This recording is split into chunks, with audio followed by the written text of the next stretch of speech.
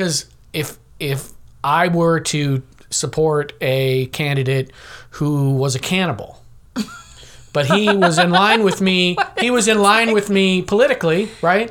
I'm going to get my judges. I'm going to get, whatever programs I want passed. But, homeboy's eating people, right? So if I get to the voting booth and I go, all right, this guy's a little problematic. He's eating people. He's That's eating a lot people, problematic. And honestly, it's not even just a few people. It's quite a number of people. Like every Friday night, he's hitting the buffet. Oh, gross. So, am I willing to tolerate cannibalism in my president, knowing that he'll have access, by the way, to many more people to eat if he becomes president? Here's but the thing. Am I willing to tolerate cannibalism in order to get what I want politically?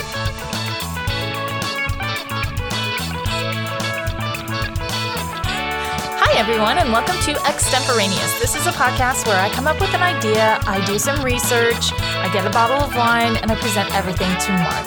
And then he pontificates. This week is a hodgepodge. I'm finally giving Mark his shining hour with white nationalism, and then our conversation kind of wanders all over the place. We talk about Jordan Peterson, we talk about philosophers, we talk about postmodernism, we talk about the academy. So it's kind of a heady episode, but also hopefully a little bit amusing.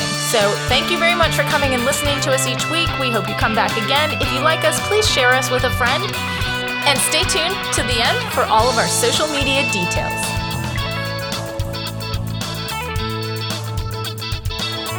Hi, Mark Snedeker. Hello, Christina LaRusso. Guess what tonight is going to be about?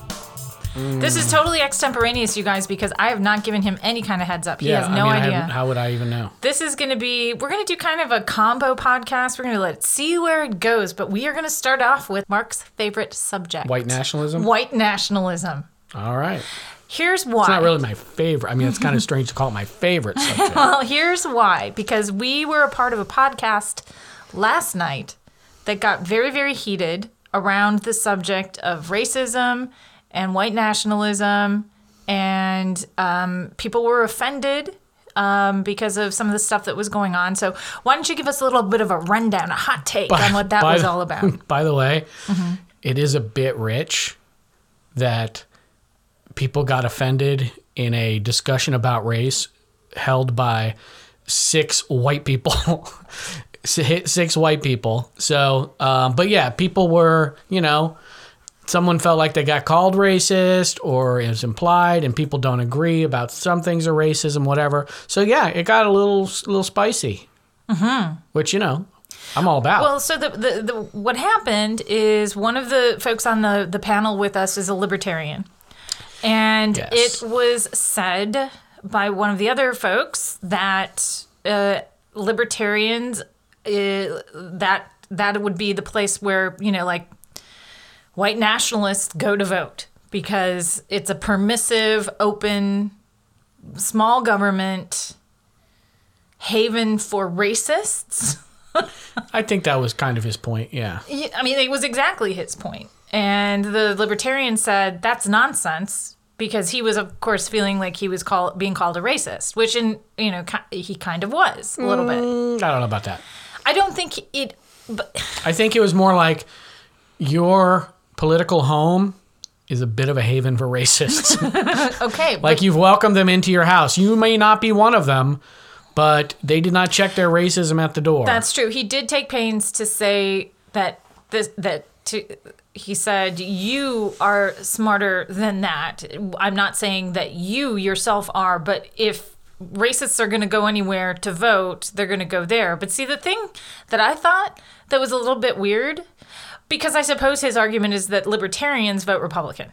They basically do. There is such a thing called a left-leaning libertarian. I'm not even 100% sure I understand what that means.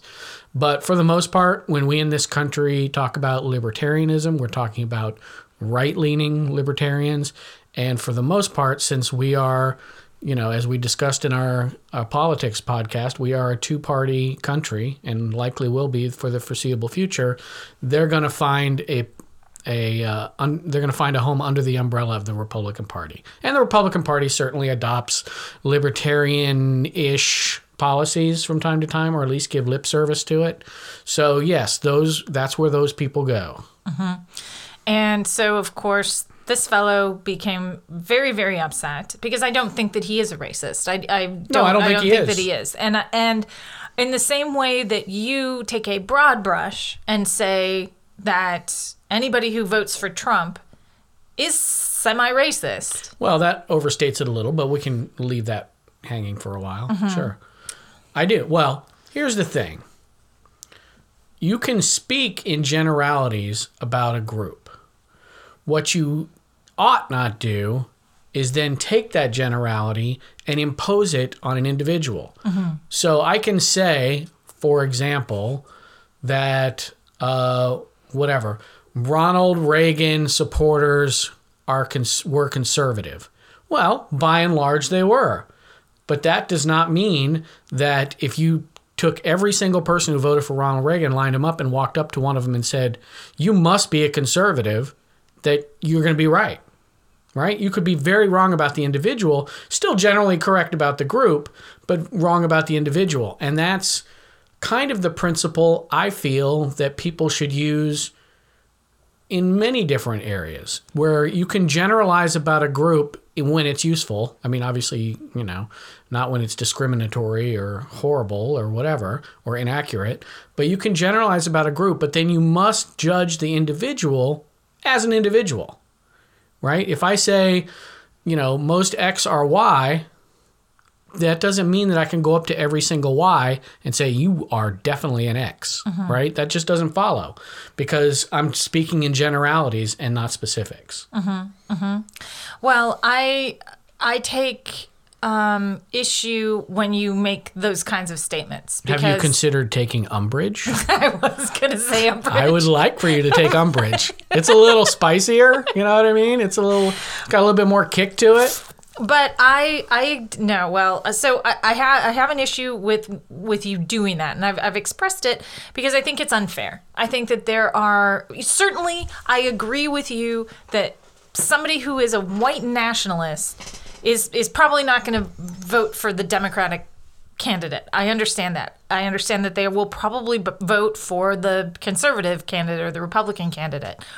I get it. Keep in mind, I did not say that all conservatives are racist or that all Republicans are racist. No, you said anybody. You're on record in last week's podcast, and you've said, and last night's podcast with the political podcast that we did for the Political Paradigm Shift page, that the vast majority of Trump's core supporters are, in one way or another, on the same page as white nationalism. They're white nationalists. You also said that anybody who supports Trump in this election is okay with a certain amount of racism. Sure, because he's exhibited a certain amount of racism. In fact, he's exhibited an exorbitant amount of racism, and that's a lot of exhiba words right in a row there. But he's shown himself to be not just a casual racist, right? Not like of the patrician New Englander type of racist. He's shown himself to be a pretty virulent racist, right? I mean, particularly after the Minnesota speech about good genes. But he even before that, right? He has a long history, and we can talk about that later if you feel like it. You're the boss. But he has a long history of blatant, like not even thinly veiled, right? Obvious racist dog whistles, obvious racist attitudes, racist insults. He's a racist. And you can't really, are you saying you can't suspend for a moment, you want your party to win? Right. In order for your party to win, you go, God, this guy's a dick, and I don't stand for anything that he stands for, but I want my party to hold on to the White House. Right. And I'm not talking about even necessarily, and there may be some few who kind of hold their nose and like, look, all I really care about is the Supreme Court or whatever, right?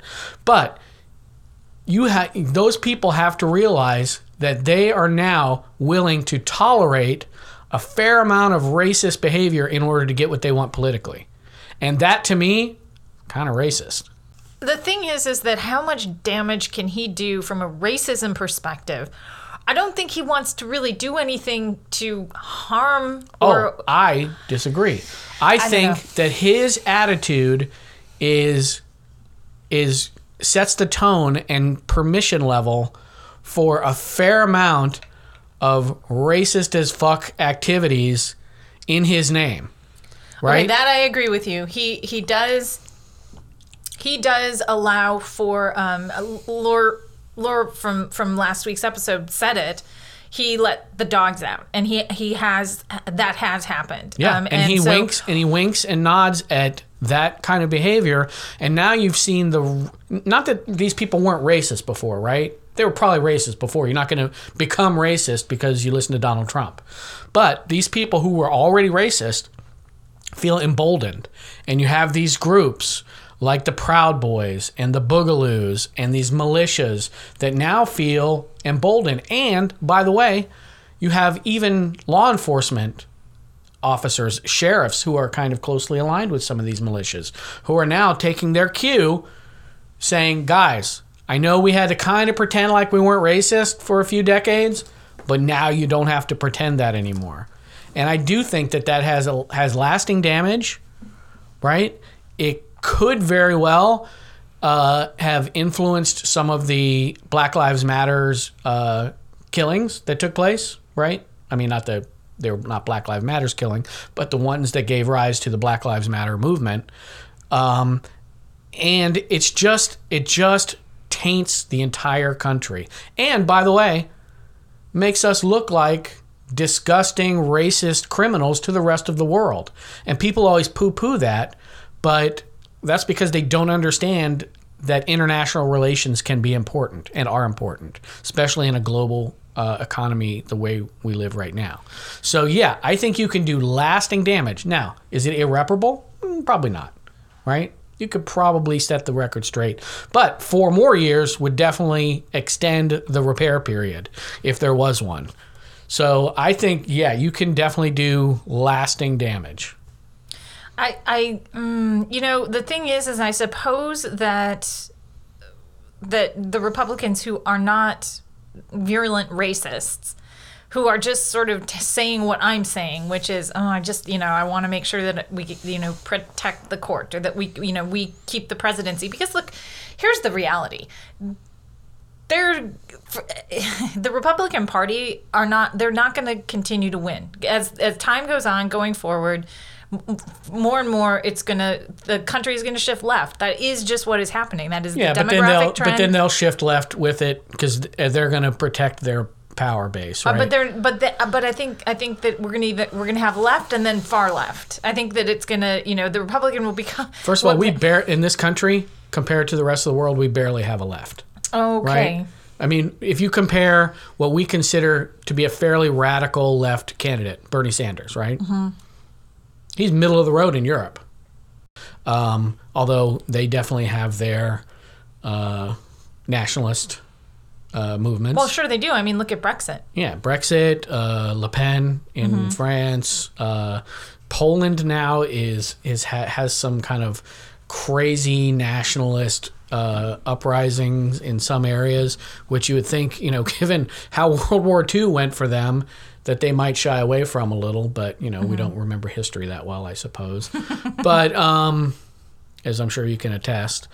But, so they're definitely currently to the left of us and have a greater tolerance for that sort of thing, for whatever reason. I mean, I don't have a conclusion on that. So I have often felt that you have overstated the level of white nationalism. You have said that, yes. And I don't know why that is, because I recognize that there's racism. I understand that there's institutional racism. I understand that the entire system in which we live is a racist system, full stop. It just is. It's racist, it's sexist, it's the patriarchy, and it is really set up to benefit the few. I mean, that is the way that societies break down. They break into hierarchies. I mean, and it is what it is. But I recognize that the system is racist and flawed and sexist and flawed, and and not necessarily friendly to different sexualities and different genders and things like that. Correct. But I thought that you were overstating the white nationalism thing by a bit. Well, maybe, but But like then I said, I've done some research. Oh, well, that's what your thing is, right? And it turns out in Florida alone, there were 67 hate groups that are being tracked in Florida alone. Yeah, that's a fair amount. And some of these are so strange. What some a shock. of them are the ones They're not that, all rational bridge clubs. No, but I mean, so you get what you would, the KKK, it's Florida, right? Mm-hmm. I mean, I'm sure that they're nationwide, but anyway, we've got that. We've got party groups that are described as white nationalist. Then you go into something called neo-Volkish.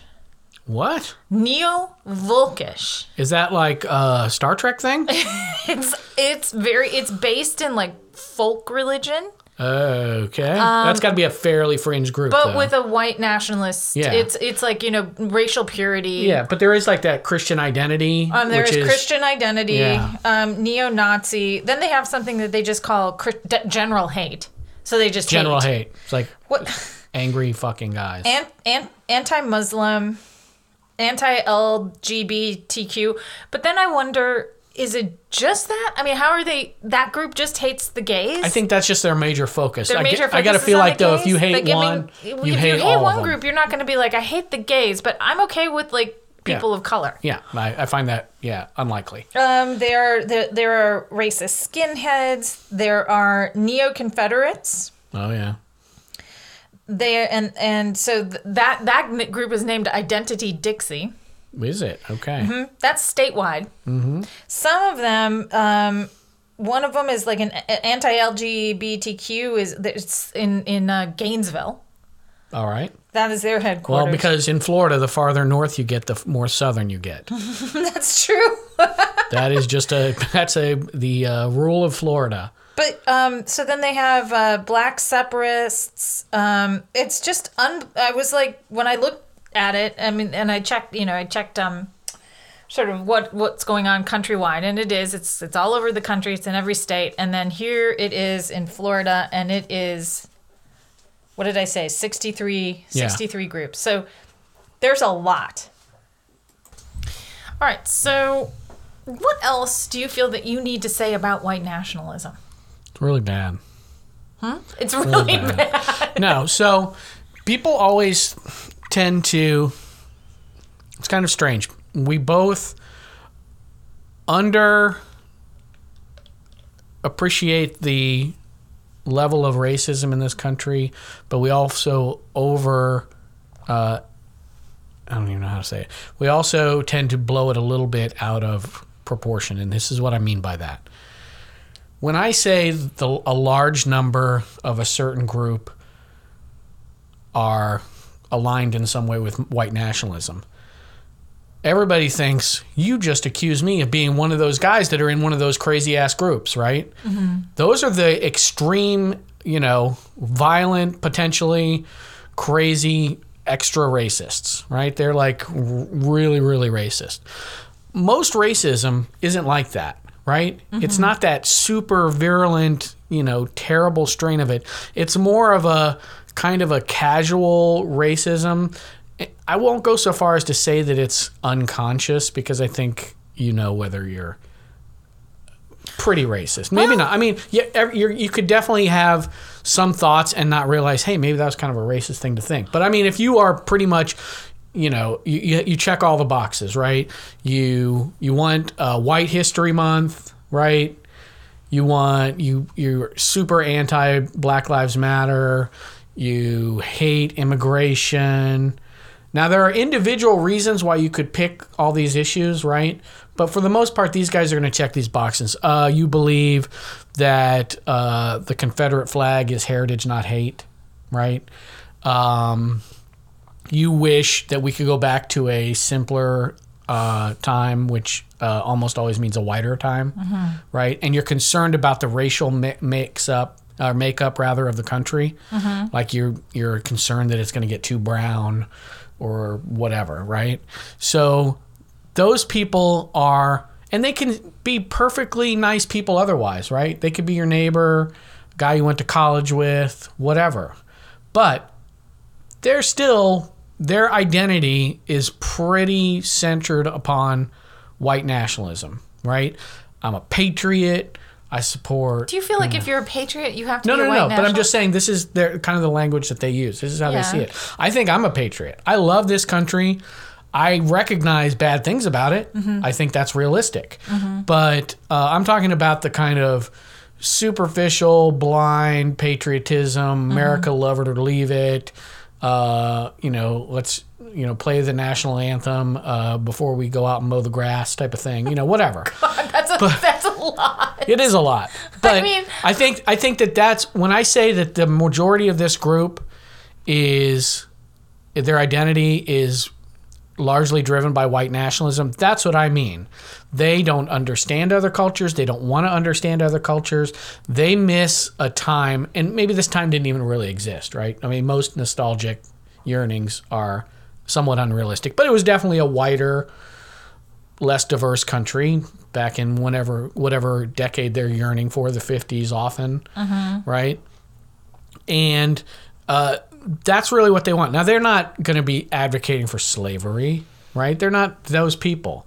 They're not lynching people. They're not cheering those kinds of people. So these are just low level. Then there's the extreme. I would say that at least with some of those people, you know who they are. Like if I was a person of color, and okay, I'm not comparing, misogyny to racism, but when you meet a man who clearly thinks that women are less than or less capable or whatever it is, you can see, and they're vocal about it. You can see who and they they're are. angry about it. And you can deal with that, right? But then there are just the low key, very low key, and I would say, as I've been thinking through this subject and doing some research on it, me sort of going, there's not that big of a problem.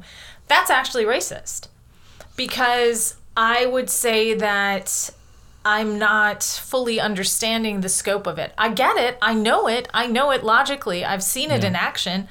I wouldn't condone it. I would stand up if I saw it. I would do something about it. I wouldn't just kind of go like ignore it or be afraid to speak up on behalf of someone who was being targeted. I would certainly say something. But you're goddamn right that if I see some person being harassed by police, I'm going to record it. Sure. Like if I'm in that situation, I will absolutely stand there and be an ally. But I think that even in the sense of me kind of going, but things are better. I mean, it's not slavery time anymore. Right. It's not Jim Crow anymore. Right. But that's a fairly low bar, right? Right. They're no longer being, habitually murdered. Right. No. Except they kind of are, but not in this great a number. No, not in the same way. But they are, and also they face hurdles that I can't understand. I cannot understand. And that is the danger of us as white people trying to. I mean, you should think about the issue. Obviously, if you don't, that's how these systemic racist policies stay in place, right? Yeah. If you just don't think about them. But there's only so much I can do to understand the true scope of it, right? Right. I try to do the best I can, but I also recognize my limitations. Like I've never actually had to face that. Yeah. I'm the paragon of privilege in this country, right? Mm-hmm. With the exception of having been born extremely wealthy. Mm-hmm. White, cisgendered, straight, male, born in, I wasn't born in this country, but born a citizen of this country. Both my parents were, et cetera. We've been in this country for over almost 400 years. So I don't have any of those challenges to really, drive that lesson home, which, lucky me, right? But there's only so much I can understand. Incredibly flip. Well, it is lucky. I mean, that's when I was talking about how much I do love this country. I recognize that it's not because of anything amazing that I did. Like when you say you're a proud American, it's not because I made America great. I'm fortunate to have been born in this country. For all of its warts, it's a pretty great place to be born. In fact, it's probably the best place to be born. But you know, you have to recognize its shortcomings as well. All right, so I want to shift gears a little bit away from white nationalism if you feel like that's an okay thing to do. This is a tangent, but it's... Yeah, that's fine. Okay, so one of the things that I struggle with, and as a feminist historian in graduate school and, gender historian, I always struggled with this because... and it's political correctness. And I wonder, is it a good thing? Is political correctness, does it work? Because here's the thing. You can mandate you could even get to the point like in Canada, I believe. They have now made it illegal in schools. I think some universities have not be able. Said that you have to use the correct gender pronouns. Right, which I think is. I mean, so I know we have a future episode that may deal with this. What about Jordan Peterson? Yeah, but and I mean he's a little precious about it too. So well, but I mean I think here again. But here's the thing: you haven't watched the documentary yet, so you have to watch it. I watched it. The whole Jordan Peterson documentary. I don't know. I mean, I watched 10 minutes of it. Yeah, no. Isn't that enough? No. All right, so political correctness, like almost anything, can be good and bad, right? First of all, a certain amount of political correctness is just being a well-mannered human being, right? And that means not using racial epithets when referring to people, right? That's that is technically political correctness, right? Right. But I think we can expect that of each other in a society. If someone has decided that they are most comfortable identifying as a particular gender, let them. That's what decent people do. And to get angry about their choices is, again, it seems ridiculous. It doesn't hurt you if that person sees themselves as a woman or sees themselves as a man. It doesn't impact you really, other than your little precious sensibilities. And they always talk about, that's a kind of a right-wing rallying cry, is that all the liberals are snowflakes and they'll melt in the slightest heat.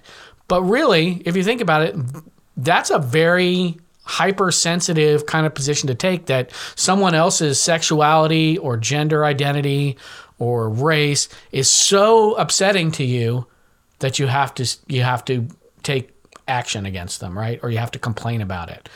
Just be a normal, decent person. Now, like anything else, you can go too far, right?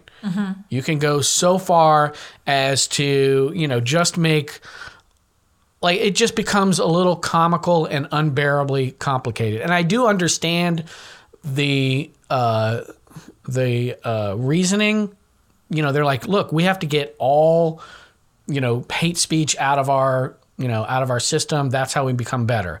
But at a certain point, you get to the point where the solution is becoming problematic.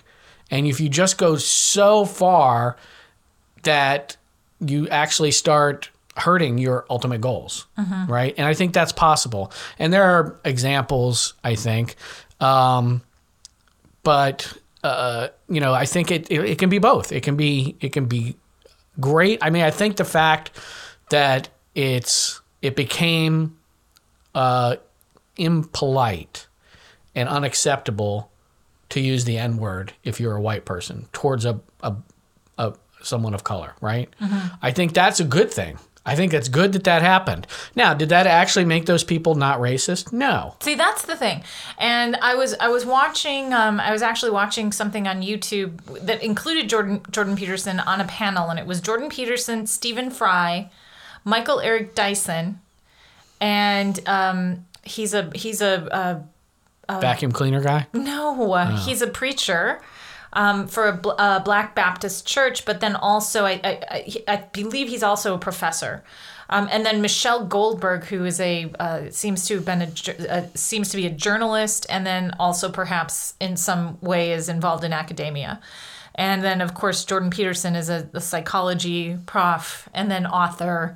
And he worked out at University of Toronto, and everybody knows who Stephen Fry is. Yes. And Stephen Fry is the one the debate was meant to be about political correctness.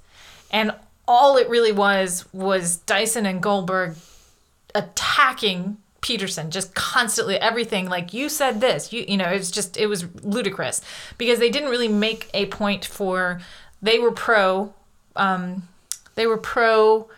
political correctness, and Stephen Fry and Jordan Peterson were con.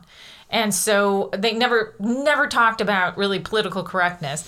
But Stephen Fry kept going up and saying, I really wish we'd be able to talk about political correctness. And then at the end, he makes exactly the point that you've kind of come to, which is at a certain point, it's all very nice and good to want to change this. And no one should, he's like, I'm not for calling people slurs, and I'm not for hate speech. But he said at a certain point, this kind of heavy-duty rhetoric and trying to legislate what people say, number one, doesn't change how they think. Right. And number two, can actually have the opposite effect that you're hoping that it will, because people will then go, well, I'm being attacked, and dig in.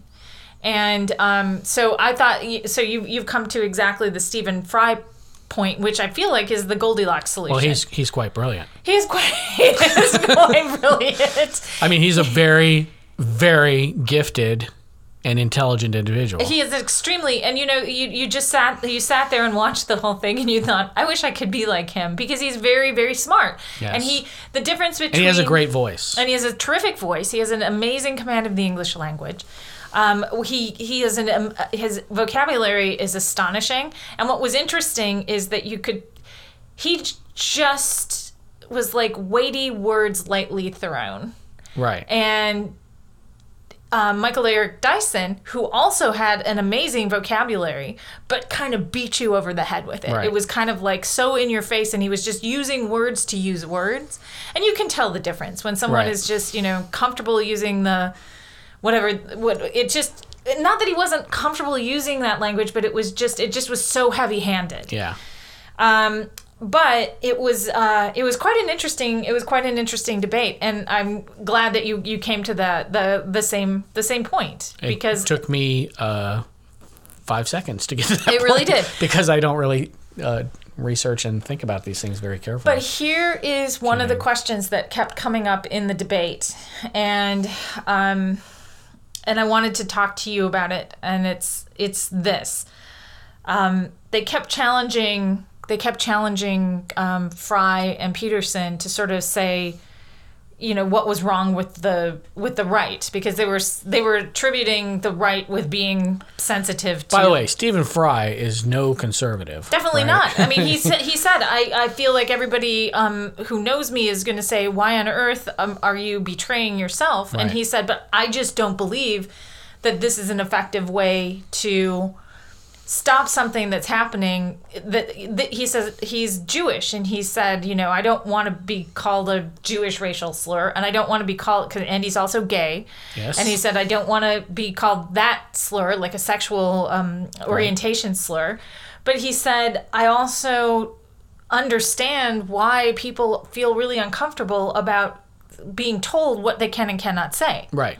And I think the approach is more correctly, because as soon as you said when you try to legislate it, that's where it becomes problematic, right? Mm-hmm. Because now you're trying to give people legal consequences for their speech. Now, in a teaching situation, it depends on exactly how you're going to do it. I'm okay with them telling their professors, you're not allowed to treat the students in this way or that way. Right? And that includes using racial epithets or sexist epithets, because, these people are here in our charge, and they're not here to be abused but with racism or whatever. Because imagine, as you go down the grades a little bit, right? At what point are you okay with them calling one of their students a racial epithet? Well, you wouldn't. But here's Peterson's point in this, and then I want to get to my other question. But Peterson's point in this is not, I won't call someone by their appropriate pronoun. He just doesn't want to be told. He doesn't want to be told he must, because he sees that as a slippery slope. Wow. He sees that as a slippery slope to censoring what can and cannot be said by the government. Allow me to briefly put on my philosophy hat. Yay. Because I know. You haven't worn it in a while. Yeah. These are always the most... Is it the Kant hat? Or what is this, Nietzsche? No. Which hat? No, this is my... Just broad philosophy. Symbolic logic hat, yeah. Symbolic logic. So anyway, people have become more comfortable talking about logical fallacies in the days of the internet, right? Everybody knows... For those who don't know what that is. Well, get off my podcast. A logical fallacy is a error in logic that someone has made that means that their conclusion does not follow from their premises. That doesn't mean their conclusion is wrong. It just means it doesn't follow. For example, right? You can say all ravens are black. Ravens are birds. Therefore, all birds are black. Now, we know that's not correct. Well, logical fallacies give us a way to find the problem in that argument. But so people have gotten more comfortable with them, and a lot of these fallacies that you hear on the internet are informal fallacies. They're not really meant to examine syllogisms. They're just meant to mean your reasoning is a little shoddy, right? So one of the ones you'll hear most often is an ad hom, right? Ad hominem attack, which means basically instead of arguing your opponent's position and telling him how he's wrong, you called him an asshole. Right, which actually happened in that. Oh yeah, it happened last night in that podcast we were guesting. But the fallacy is not that you called him an asshole. The fallacy is that you believe him being an asshole is the reason he's wrong. Right? Say, well, you're wrong because you're an asshole. Now, person may very well be an asshole, but you can't really use that as any kind of strong argument to disprove his point. So the reason I brought this up is the slippery slope. Now, the slippery slope is actually a logical fallacy, not a thing that happens, right? And that means the slippery slope fallacy, and I hope I get it right or I'm going to be super embarrassed, but basically what it means is you take an act or a position and then you start increasing the severity of it and say, well, if that happens, then this will happen and this will happen. And eventually you've gone from a fairly minor issue to the world is going to end. That is a slippery slope. You've slid down. You basically said that if you do that, the world is going to end. Well, that's a fallacy, right? You have to actually demonstrate that if this happens, really all these things will happen, but mostly they don't. So again, when we say, well, then it's a slippery slope to blah, blah, blah, what you're really saying is, here's a logical fallacy. Which I don't think was your intention. So, but it's funny that it's made its way into the language like that, right? Because now when people say slippery slope, they're not talking about the fallacy. They're saying, oh, no, that shit could happen. That slope is slippery, and you're sliding right from rules about calling students' name to fascism, right? So, again, I don't believe that that's the case. I think you can give your employees reasonable rules on how they can address their students. This isn't the school mandating it, it's the government. I'm not certain that's the case. It's the government. All right. Well, even that, and maybe they're state schools or whatever. I don't know. It is the government mandating, saying this is what you must do. And I think that it was passed. And his point wasn't like, I won't do this, but he was saying, look, this is the way. And yes, I think he is positing a slippery slope. He is. But in reality, you don't. It's not like one day everything that it is a gradual progression. Because if it's not, it's like it's like the frogs being boiled in water and it just keeps getting warmer and warmer, and then they're dead. It's not. Hear that, buddy? Better watch your fucking step. She is a killer. I mean, I don't think that's the kind of frog that you would cook to eat. Ew. No.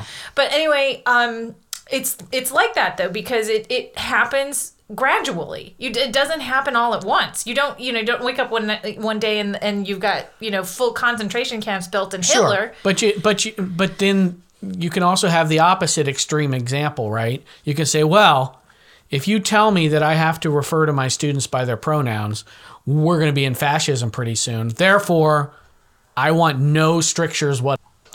So you can, of course, there can be problems with, overly restricted, just, fascist style rules and regulations. But you can also go too far the other way, which is to say there are no restrictions. You say anything you want. You're protected. You can say horrible, horrible things to your students, or maybe not even horrible things, but just speak in a way that constantly reminds them that they're not what you consider normal, right?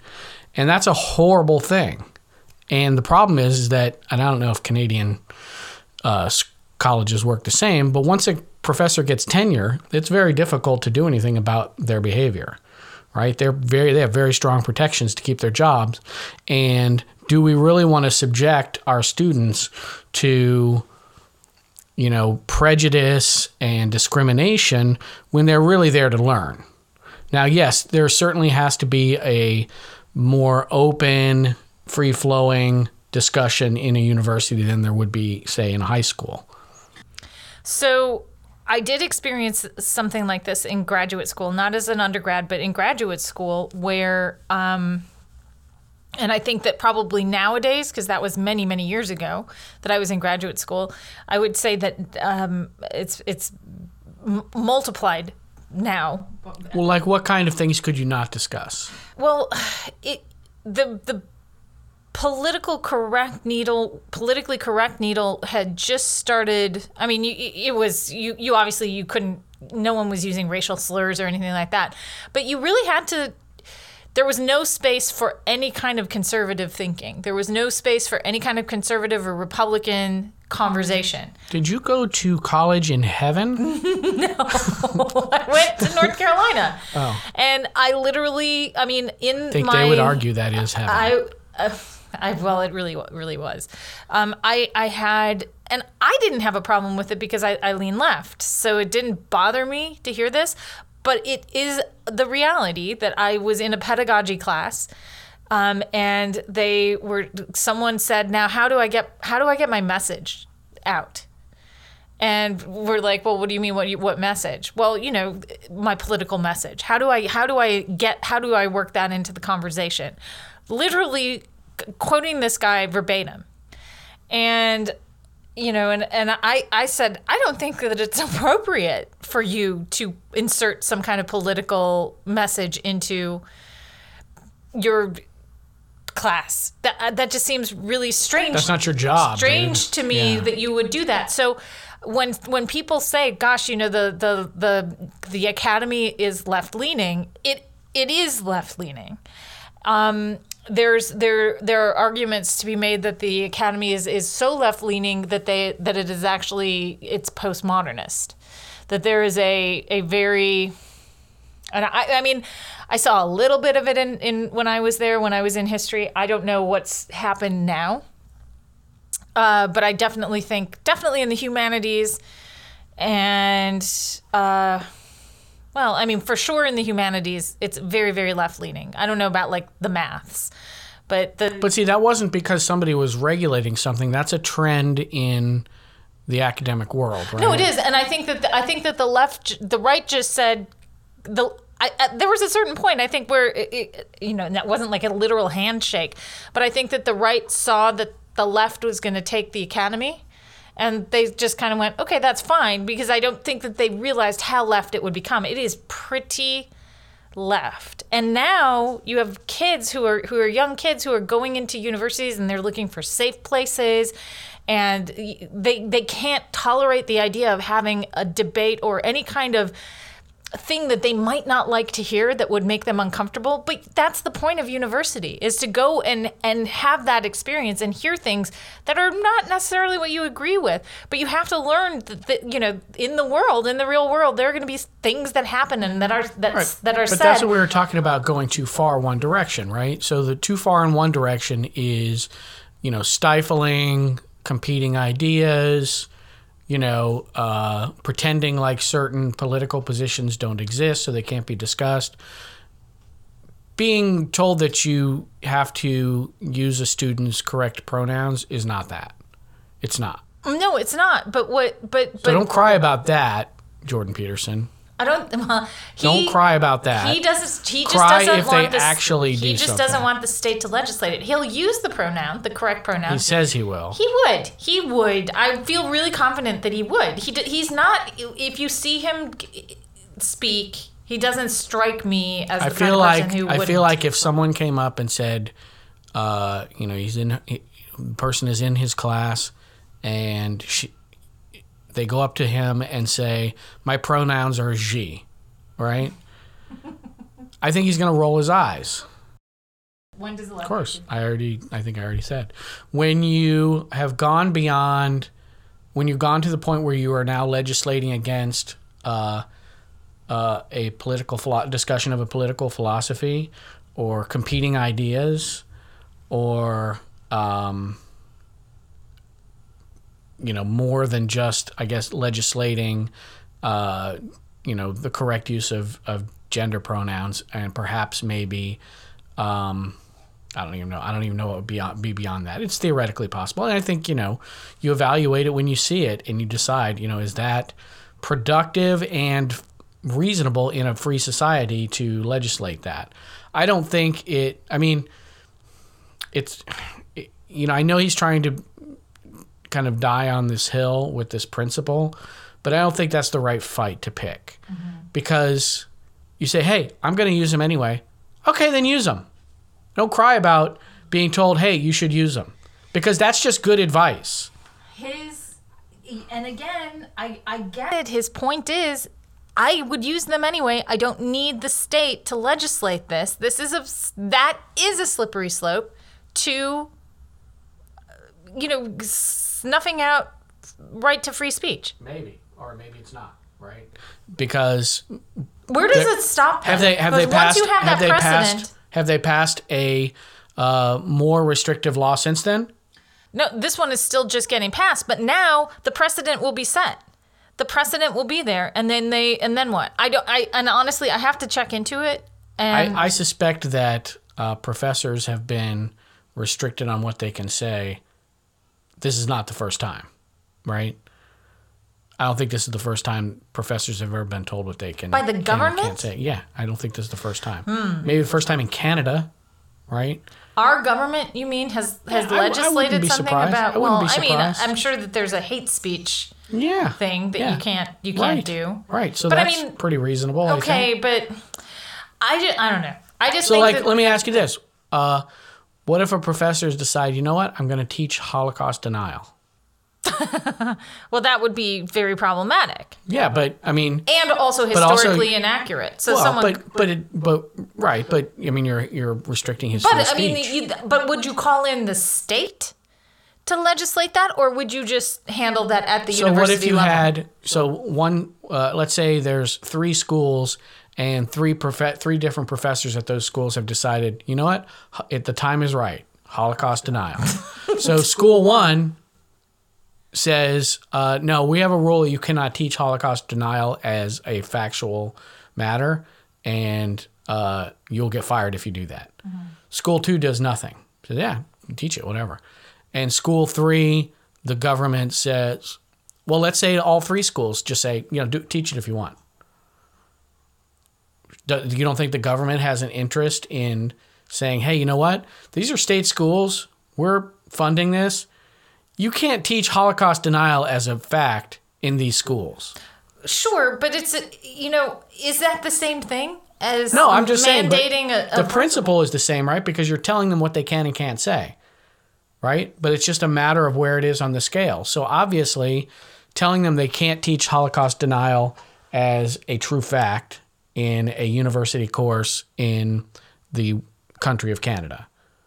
That doesn't seem that egregious to me. And I don't think that necessarily leads to you can't teach communist philosophy, right? Political philosophy, like you can't teach that. Oh no, they'd be all for at the academy. They'd be absolutely 100% into the idea of teaching Marx and neo-Marxism. Right, but that's not my point. The academy would be all over that. My point is that's not the same thing, right? Okay, or teaching whatever, Stalinism. They'd also be all over that. They'd say it was a terrible, terrible and they do teach it. That's it. Well, of course they history. do. Yeah, well, I mean, of course they do. So, but the question, I mean, the point is that that's not, that's just because you've said you can't teach the Holocaust as true fact, right? Which I think is probably in the best interest of the state, especially if multiple. No, that it's not true. You mean? Yeah. No, you can't teach it as if it's true, right? You can't say Holocaust denial. Right. You can't teach Holocaust denial as if that is true, right? That's my point. So, I just don't. I don't think that's a step too far. Now, if they start saying, you can't teach the Civil War, or you can't teach the origins of slavery having to do with a country other than the United States, right? Or other races, whatever. As long as you're teaching something that's, of academic interest and, you're an expert in the field and you're, teaching it more or less accurately, that's, that should be fine. And I don't think you're going to see legislation saying, by the way, you have to teach X, Y, and Z. Now, we do have governments in this country on a very small scale dictate what can be taught for a political agenda, right? The fight over textbooks in this country in places like Texas, Missouri, I'm sure there's other places. At the state level.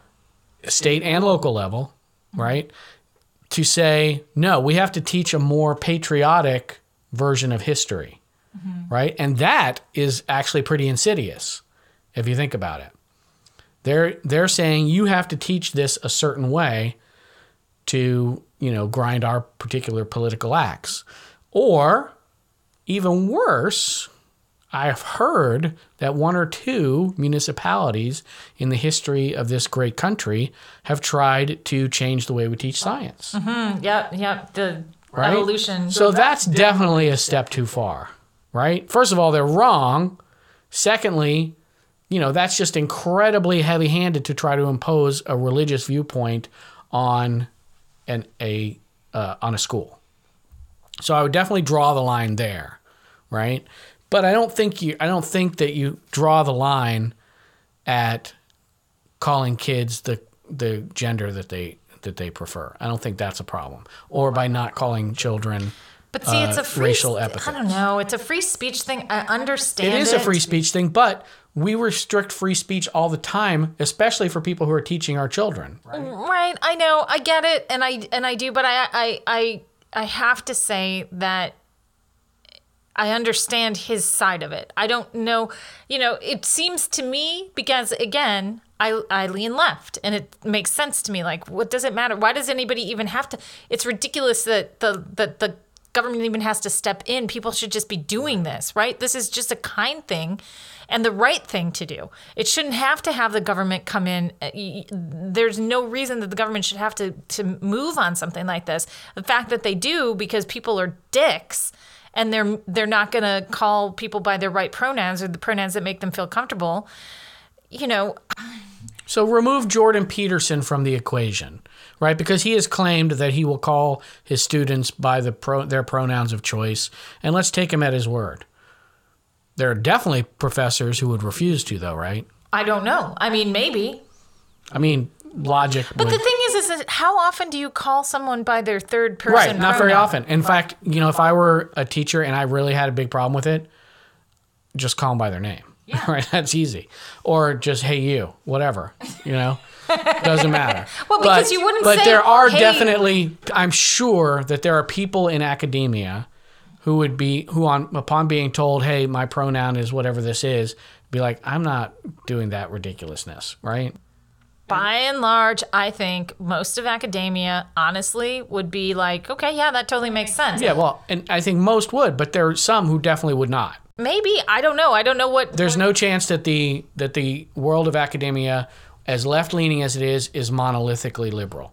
I know for a fact there are conservative professors. I've had them. Well, and probably in certain sciences and in maths and things, maybe. I don't know. But I know certainly for sure in the humanities. I have never met a humanities professor who's not liberal.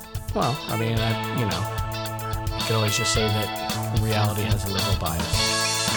All right. Let's do social media.